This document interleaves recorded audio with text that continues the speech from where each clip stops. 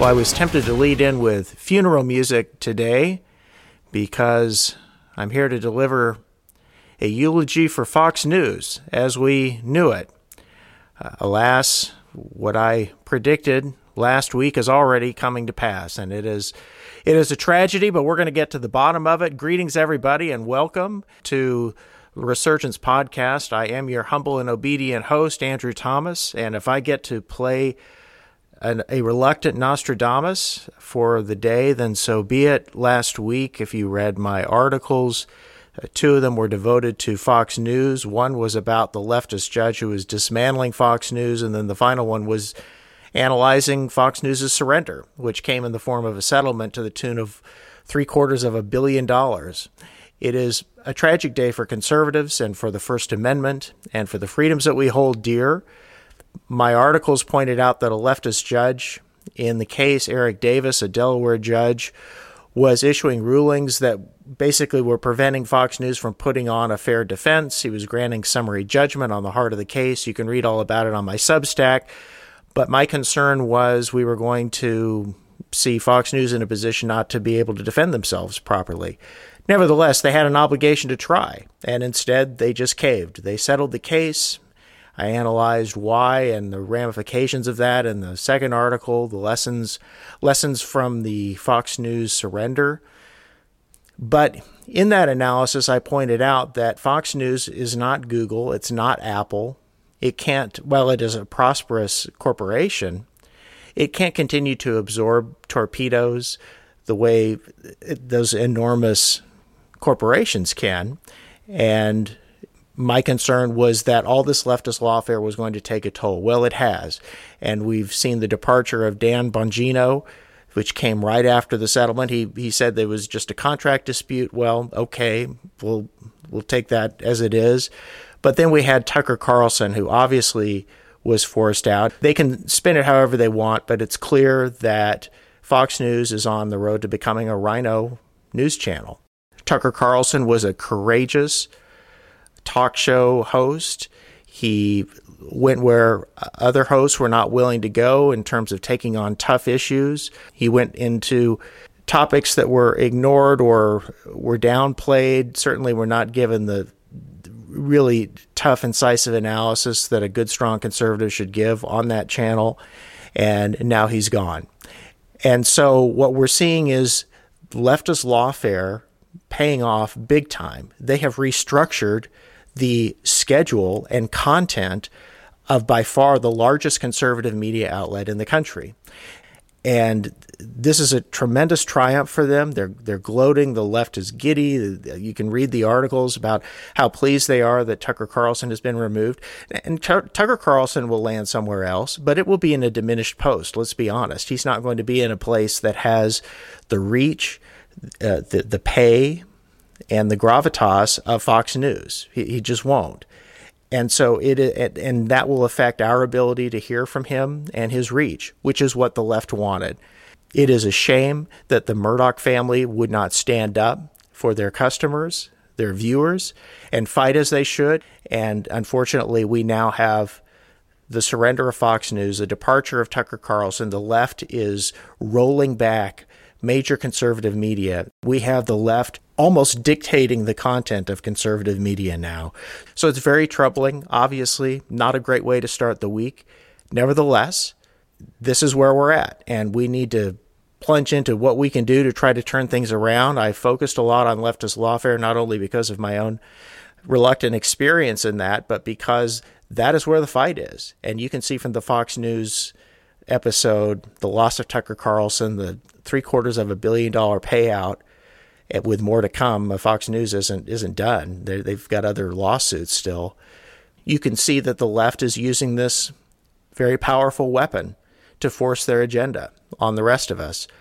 So we got to keep fighting, but let's take a moment to mourn the loss of Fox News as we knew it.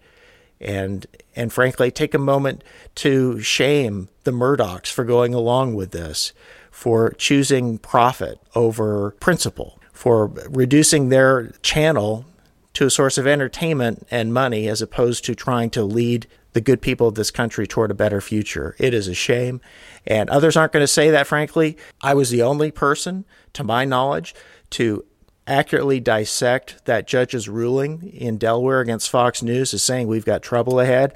And I was the only one to fully call out Fox News.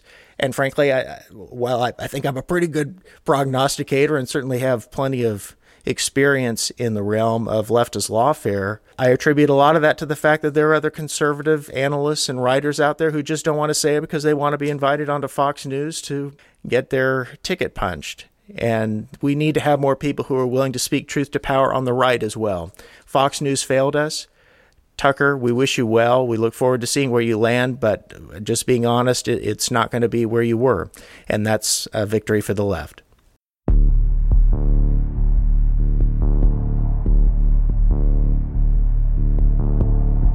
Now we turn to Trump under siege. Fort Bragg. The district attorney in Manhattan, Alvin Bragg, has tried to beat down a subpoena from House Republicans to try to find out about the very suspicious and really flimsy prosecution of President Donald Trump. The House Judiciary Committee, chaired by Jim Jordan, he's a Republican from Ohio, had issued a subpoena to Mark Pomerantz, who was a prosecutor in the Manhattan District Attorney's Office, who had written a book talking about the Trump case that at that point had never been. And Bragg responded by going to federal court to try to block the subpoena, which is a tactic I've talked about before. That's what the left often does. And initially, a Trump-appointed federal judge shot down the efforts by Bragg to shield this witness. Then it went to the U.S. Court of Appeals, which stayed the Trump judge's ruling. So we were in this limbo, and basically Jordan and Bragg worked out a so-called compromise where Pomerantz would come and testify and would have counsel there. Bottom line is he's going to come and testify before this committee. So let me point out a couple things related to that. First of all, Mark Pomerantz is an experienced prosecutor. He's no dummy, and he's going to come there, and yes, he will face tough questions, but the reality is when you have somebody like that testifying, it's going to be tough to get a whole lot that's usable. So why, and frankly, that will lead to anything positive on the conservative side. Our people will say, well, he said this and that, and the left will say the alternative. Yes, it's good to put him on the hot seat, I guess, to some degree, and maybe some nuggets will be learned. But the reality is a lot of these congressional hearings, they sound great, but they remember the Benghazi hearings with Hillary Clinton. They rarely lead to anything anymore. It's just theater. So hopefully something substantive will come from this. But I did want to point out this Mark Pomerantz wrote a book, and you can buy it if you want. I didn't receive a complimentary review copy of the book, oddly enough, but you can look it up. It's called The People versus Donald Trump, an Inside Account by Mark Pomerantz, and on Amazon, it bills it as Mark Pomerantz was a retired lawyer living a calm suburban life when he accepted an unexpected offer to join the staff of the District Attorney of New York County in February 2021 to work on the investigation of former President Donald Trump. Yes, it just sounds like Cincinnatus was at the plow when he was called to this noble public service. And it goes on, it actually says in describing the book that, quote unquote, the investigation led him to believe that the former president's approach to business had much in common with the business practices of another well-known public figure, former mob boss John J. Gotti. And it goes from there. You get the picture. This is a hard left guy who went and wrote a book after Bragg closed the investigation, apparently, and the report was he was not going to prosecute Trump. Then he changed his mind, by all appearances, because of political pressure. But Pomerantz is out there with this book that he's selling, explaining the theories of prosecuting President Trump. I don't know how Pomerantz was able to do this. I guess there are no restrictions on what turned out to be an ongoing investigation, because it certainly was at a minimum reopened and they filed this case. But he has this book, so I guess they'll be asking him about the book in the hearings. Presumably he's earning some money from it, and we're going to hopefully learn something from the committee. Hopefully they will hold his feet to the fire, and this will be worth the effort. Continuing with Trump under siege, we have starting on April 25th the trial that I spoke about in the podcast last week. This lawsuit was filed by Jean Carroll against President Trump, and it alleges sexual assault by President Trump. She was a writer for Elle magazine. These are very tough allegations, but we found out that I had last week talked about how I considered it part of leftist lawfare because Carroll had explained that President Trump's election had helped inspire her to file the lawsuit. Well, now we have further proof that there's lawfare afoot because Reid Hoffman, who's a founder and former executive chairman of LinkedIn, has acknowledged that he is helping to finance the lawsuit against Trump by Carroll. He's described as a mega donor in a Fox News story. He's quoted as saying, quote, Trump's hostility to women has been a dominant feature of his ideology for his entire adult life. Supporting women fighting for progress and justice in philanthropy, politics, and business has been a longstanding priority of mine, as is supporting America against the threat of Trump. So we have this mega donor, so described, bankrolling this lawsuit. And we have to wonder how many other lawsuits is he or other Democrat mega donors financing against Trump or conservative interests. That is leftist lawfare. That is the heart of it.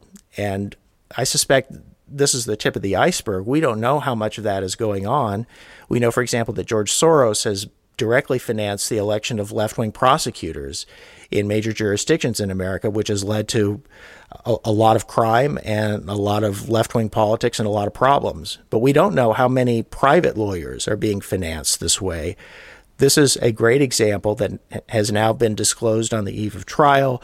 The judge is not going to allow the jury to be instructed that this gentleman, Reid Hoffman, is financing Carroll's lawsuit. The judge has also dismissed suggestions from President Trump and his lawyers that his potential absence from the trial is a consequence of logistical and financial burdens. Basically, the president's legal team wanted to let the jury know he's not going to be there because it's going to impose a huge cost on the city and on the courts to have to accommodate his presence. And the judge has more or less blown that off, said the courthouse is secure. And the quote from the judge, this is Judge Lewis Kaplan, he says, quote, if the Secret Service can protect him at that event, this is referring to a campaign event in New Hampshire. If the Secret Service can protect him at that event, certainly the Secret Service, the Marshal Service, and the City of New York can see to his security in this very secure federal courthouse. Well, yes, that is true, but it is a financial imposition on the people there and on the federal taxpayers. Nevertheless, one can understand why President Trump isn't itching to attend personally. Yes, he would like to defend his honor, but he's being sued and prosecuted all over the country by all these left-wing windbag prosecutors and every leftist lawfare lawyer who can get their hands on a plaintiff, seemingly. It's an important lawsuit. My concern, and this is now being echoed by others, is if he loses, the allegations here are very bad. This is sexual assault he's accused of. It's a civil trial. It's not criminal. But I stand by my prediction that if you may well see the plaintiff appearing in TV ads next year, targeting swing female voters. That's very tough, very rough incoming fire for anybody, even for President Trump. So hopefully we won't see that. Hopefully justice will be done. But the president has a lot coming at him. He has this case and obviously the potential prosecutions. Frankly, we must hope and pray that his health holds up. This has to be tremendously stressful, even though he's a very strong-willed man, obviously has tremendous guts and fortitude to do what he's done in his life and since running for president. This is a very difficult time for anybody, and President Trump is no exception. Well, that's the Resurgence podcast for this week. I like to try to look at things that others are not talking about, keep you ahead on the leftist lawfare. We've recently had a slew of very tough news coming from the realm of leftist lawfare. We've had the indictment of President Trump. We've had this Fox News surrender. Now the, I think, obviously forced departure of Tucker Carlson. It certainly looks that way to me and many others. And Dan Bongino came right in the same time frame. It looks as if the ramifications of that lawsuit are already being felt, and conservative voices, prominent ones, are being forced or at least moved off of that platform. You are witnessing in real time the consequences of leftist lawfare, and you're witnessing in real time the consequences of conservative leaders, Republican leaders for decades not standing up and fighting these people. I was there when this poison of critical legal studies and Marxism was brewing in law schools when I went to law school. And this was decades ago. This has been brewing. It has not been a secret. We have not had leaders who have stood up and done the right thing and fought this along the way. And now we're to the point that we have our president who's being savaged like Gulliver and Gulliver's Travels, is being tied down in all these jurisdictions by prosecutors, by the various plaintiffs. And then you have Fox News, the biggest conservative media in the nation by far, they've now been affected by this. And frankly, Fox News should have done a much better job of explaining and covering the disaster that was unfolding in American law, to the point that we now have two-tier justice and conservatives are being attacked successfully in court. In some sense, Fox News is reaping what they sowed by not talking about this and by just having happy talk from lawyers coming on and talking about their cases, and establishment people like Judge Andrew Napolitano, who these people were not telling you about the Category 5 hurricane that was coming. Well, it has now hit, and it is swamping us, and we have to be smart and focused and determined to fight back. And my humble part is to help educate you, empower you, work with you. I put forward a fortress strategy that I talk about in one of my articles of things that we can do to fight back and to win. But we got to get smart and focused very quickly. And we've had a fresh, gigantic reminder of the tall order that we face with what happened to Fox News, and now its leading voice on the right, as far as most of us are concerned, Tucker Carlson, is gone. So keep your head up. Let's keep up the fight. Thanks again for joining me. This is Andrew Thomas on the Resurgence Podcast. Keep the faith and keep on trucking, and may your day be full of green lights and blue skies. Look forward to catching up with you next week. You all take care.